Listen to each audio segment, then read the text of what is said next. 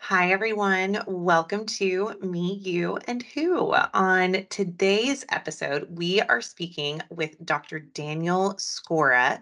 He is a physician at Fertility Specialists of Texas, and he serves as the medical director of the third party and LGBTQ plus services.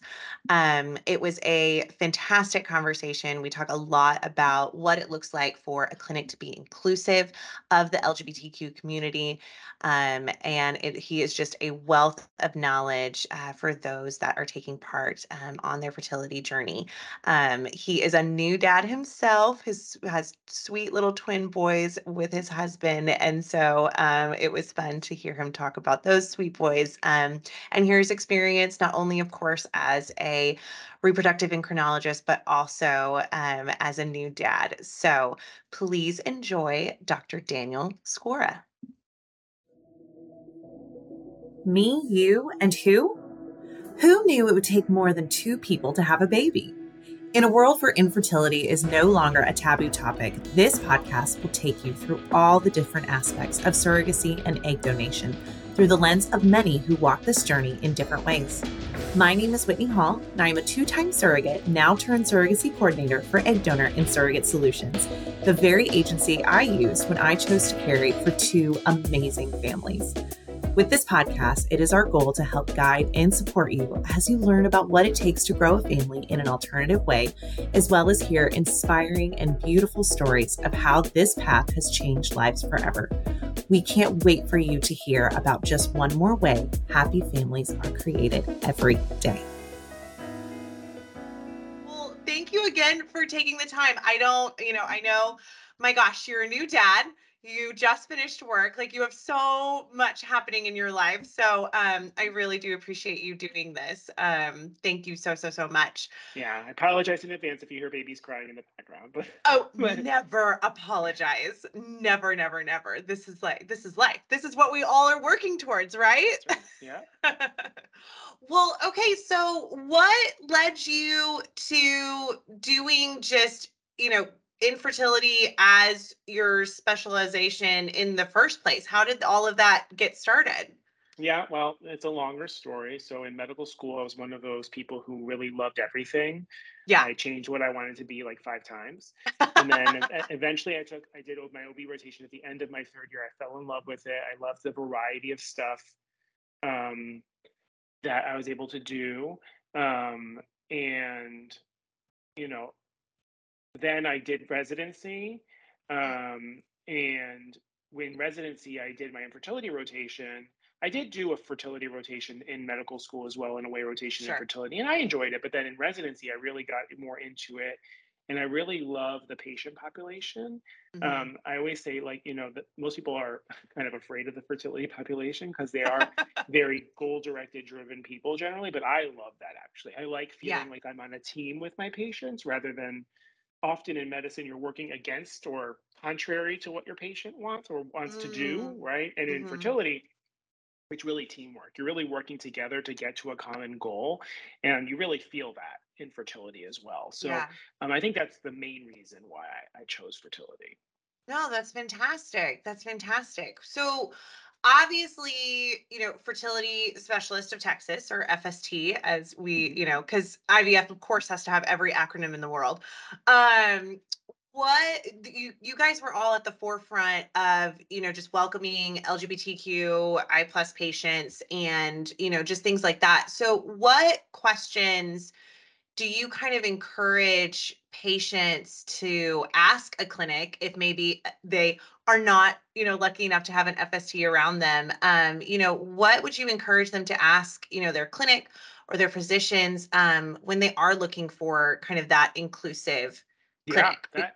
that is a great question. And there's even within the Dallas Fort Worth area, there are like 15 clinics or something Sure. crazy like that. And Uh-huh. I always tell my LGBT friends, inside outside of the metroplex, I tell them, every LGBTQ person pretty much has to utilize fertility services. Sure. So if you are researching fertility clinics and you go on their website and there is not an aspect of their website that is not devoted to LGBTQIA plus care, that's a red flag, right? Because Mm, they are not orienting themselves to a huge part of the market. I'm not even talking about inclusivity. I'm talking about just money. We're talking a base level here. They want to sure. make money. They should be advertising to the LGBTQ plus community. From a higher level, obviously, you also want to find a clinic that's super inclusive as well, Yeah. right? And so the more of that there is, the more likely you are going to encounter an inclusive environment. If you nowadays go to see a clinic's website and there is Mhm. literally nothing about LGBTQ care, nothing about reciprocal IVF, nothing about egg donor or egg sperm, nothing about surrogacy, nothing, Yeah. that is an indicator. That indicates to you that they do not either care about that part of the population or do not cater to that part of the population. Now, Mm, that could just be, it's a one-off clinic with one doctor and they don't have a huge infrastructure available to create that website. But in the mhm. majority of places, that's not it. It's that they're not interested in that kind of care because Okay. either A, because of moral beliefs, either or B, it does require, especially when you're talking about egg donors and surrogates and things like that, it requires a lot of infrastructure that a lot of smaller clinics just don't have. Right. And Yeah. so one of the reasons I chose my clinic was that it already was very involved in LGBTQ care. We're one of the two bigger clinics in Dallas Fort Worth that are really heavily invested in the LGBTQ community, et cetera. And, that was something that really attracted me to my clinic when I was looking for Sure. a And job. when was that established with FST? So FST is 17 years old now, Okay. and our founding partner, Dr. Goldstein, he's been involved with LGBTQ stuff for a very, very long time. Mm, Well before I got there, he's been involved with Men Having Babies, was on the board of that before I joined the practice, et cetera. And that was something that sure. was really, attractive to me as someone who was coming in who knew that they really wanted to be involved in the community and Yeah. do that kind of work, to have kind of that groundwork is already set. It made it a lot Yeah. easier for me to really be able to flourish rather than having to build it myself. No, for sure. That makes a ton of sense. So, website is a huge indicator. And then let's say, okay, we have a website. Yeah, it looks like there's something going on. What would be another indicator as you're just walking into the practice? Yeah, it's this is a touchy subject because even my clinic is not 100% great at this. Okay. Some parts of the country are much better about kind of all the forms having, non-identifying pronouns and Mm, non-specific partner one, partner two stuff. And sure. we're moving towards that, but it does require a lot of infrastructure change to get that kind of stuff. But I think just being sensitive to the fact that you might not be in a heterosexual relationship from the get-go, when you talk to the new patient scheduler on the phone, when you come into the office, that you just feel that where you are, it's not something abnormal. It's not an abnormal place. You don't feel out Yeah. of place. They're Yeah. not shocked to see a female couple or a male couple. You know, it's a feeling that you would get right away. Even when you talk on the phone with the new patient scheduler, if they're confused about the situation, they don't understand it, Mm, they haven't been primed for the situation, which is not good. It shouldn't be something that's the first time, right? It should be something that is all the sure. time. I see so many same-sex couples every month, right? And it's just something that is constant. It's also biased, obviously. I'm a gay provider, and that is, and that they come to me for that specifically. Uh-huh. But you also have to, teach your staff as well. We have over 100 employees in our office, and we do monthly meetings where the doctors give talks about different medical topics, and I talk about LGBTQ care, about inclusion, about all of that stuff, because I want to make sure, because often in these clinics there's a small group of people that do majority of the LGBTQ care. They do the third Okay. party, which is, egg donors, surrogates, and all that kind of stuff. Sure. It's a smaller group of people within the practice, right? And so some Okay. people may never hear about surrogacy. They may never really know anything much about egg donors in the context of not a woman who's 45 using an egg donor, right? So Right. I think it's really important that we talk, and we just want people to feel like they're wanted there, that they're accepted, and that it's not an abnormal situation. No, absolutely. That makes a ton of sense. So definitely, just paperwork, things like that. Um, is there what would you say are maybe like some additional barriers that people in the community, in the LGBTQ community might experience either when they're choosing a clinic or really just as they're going on their fertility journey?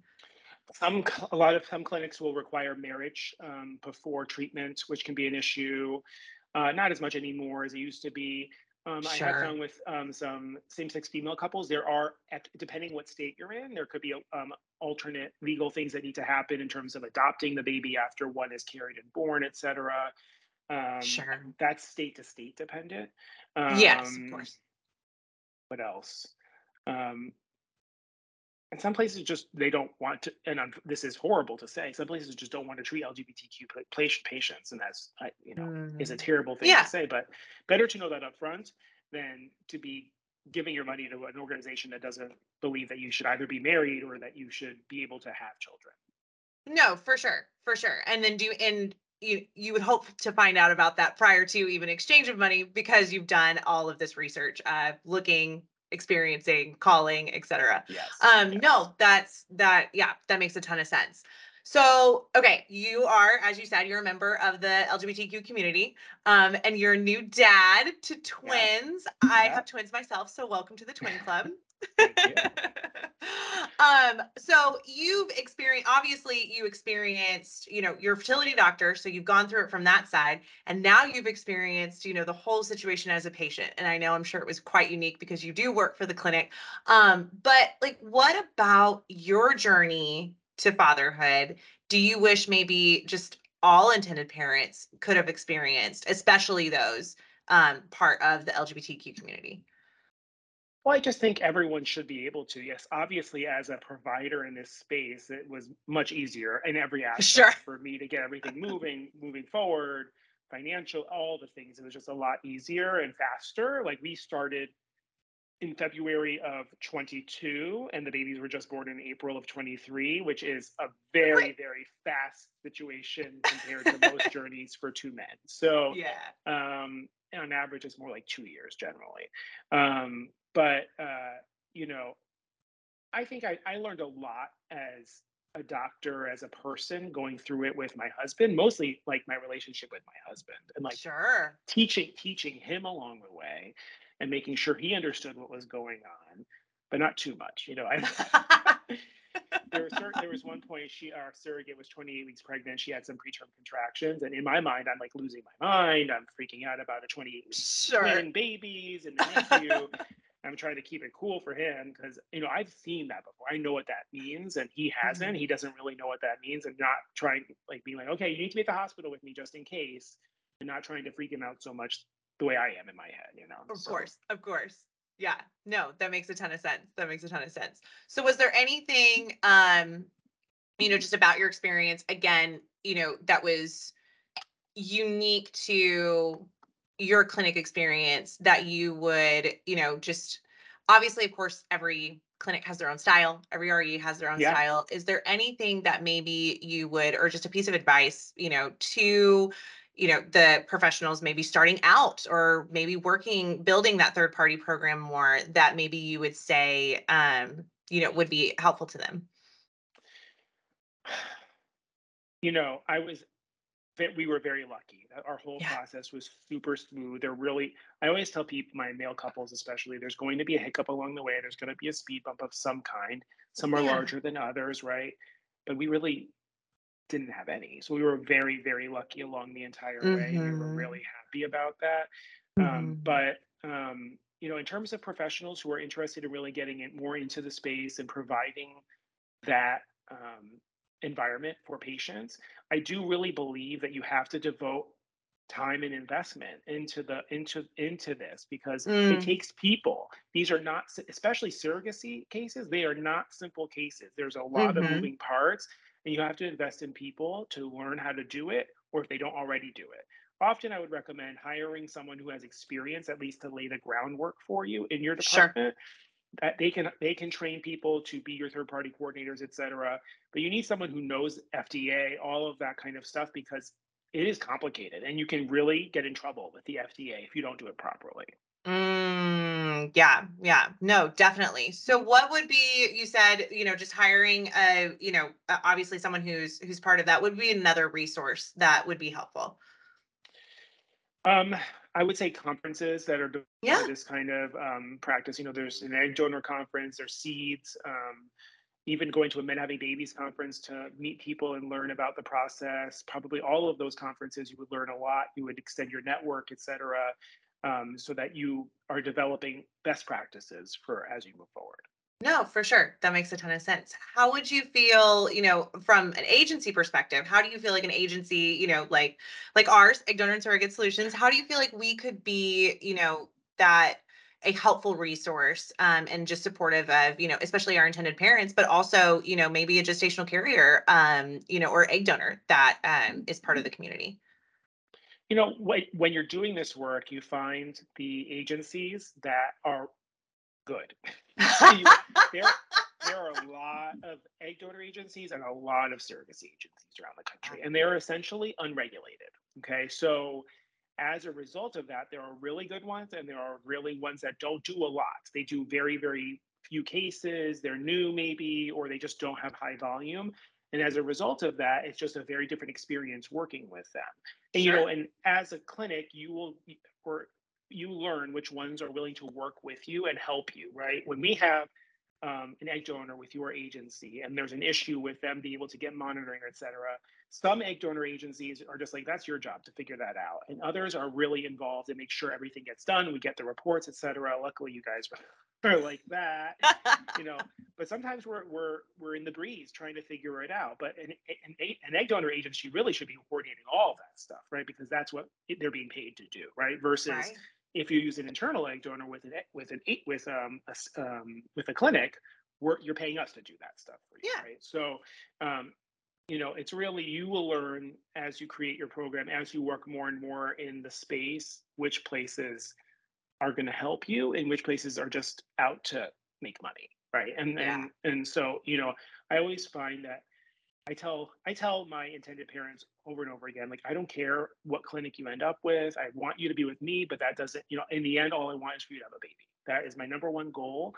And these are the things, that places that I know will get you that goal, right? And so um, other places I can't say if they're going to, right? So Mm, sure, sure. No, that makes a ton of sense. So really what I'm hearing you say is, as much involvement as possible, of course, which we definitely, of course take that on. Is there anything unique? I mean, we just do that across the board, but is there any unique thing that you feel as though would be, I guess, extra support or, for those that are, in a same sex relationship or single person that happens to be, LGBT or just anything like that, that would be helpful, really, maybe for all third parties, whether it be a psychologist, an attorney, agency. no, I think just offering those support services and resources to those people, right? Like, it takes a village to make this happen. And I personally don't have the time to be doing a therapy session with every intended parent, right? But that is an important thing. And I realize that's an important thing, which is why we support and we give resources to give those intended parents those resources to speak to people Yeah. if they desire to. And I think it's about giving those resources. I tell my intended parents when they come to see me the first time, most of my intended parents use our internal egg donors because it's less expensive, right? But here are five, egg donor agencies that we work with routinely, because sometimes you're not going to find what you want, or if you want something very specific. I mean, it sounds like with every aspect of it, it really is just finding those best resources and the research that's involved, especially in finding those that are supportive of the community. Um, and that's just across the board. So, and that's Yeah. fantastic that your clinic provides those resources. And it sounds like that's really just one of the biggest, things that other clinics could do to be supportive, especially to those in the LGBTQ community for sure. But Is there, it's not just about providing resources. It's also being a supporter of the community, right? yeah. We march in the Pride Parade, we exhibit in the Pride Parade, we give money to Men Having Baby, like, we give money to different organizations involved in LGBTQ causes, free Mm. services, et cetera, right? So it's about being a supporter of the community, not just a leech of the community, too, right? Because it's Oh, I very love obvious. that. It's obvious to see when someone is not, when someone is doing this for the wrong reasons, right? And so Yeah. I think obviously having kids of my own and being a member of the community gives me a little bit of street cred, which is good. But it's, I hope that people realize I was doing it for that reason beforehand as well. No, for sure. Well, and that kind of brings me, I feel like every Pride, every time Pride Month comes around, you see, all kinds of different, whether it be, a big box store or, Yeah. whatever, like everything turns rainbow. Yeah. Um, and I think it's really important to maybe make that extra call, do that extra research. Do they just have, the little rainbow on their website in June, or, what more is happening? What does that support look like? So you said, one way is your clinic not only of course supports by doing what you do, which is creating families, but you also support the LGBTQ community. Yes, all year, not just at the beginning, not just in June, all year. And obviously, there's more opportunities to do things in June, in June, Sure. but that are more visible. But all year long, you're doing that and thinking about it, and being involved in organizations that really help the community throughout the year. Yeah. Yeah. Yeah. No, that's huge. That's huge. Well, I don't want to take up, too much more of your time because I know you have those sweet little babies to get back to, and you're getting phone calls and, all kinds of things. But and we've talked a lot about just the different aspects of this, but is there anything that you feel like we missed or that you feel like others should hear when it, just comes to supporting, advocating, and working with the LGBTQ plus patients? I think, I think the patient population is very specific, but also very diverse, right? And so you need to Hmm. be have an open mind to that diversity as well, and go into those conversations, you know, with an open heart. That's really what it is, right? Yeah. And accept them for where they are and what their goals are, and try to make those goals a reality if they are possible, right? And so Hmm. we are a wealth of information and knowledge that we can give to our patients, but they also are teaching us along the way as well. And I think it's really important that you take those lessons and incorporate them into your everyday practice.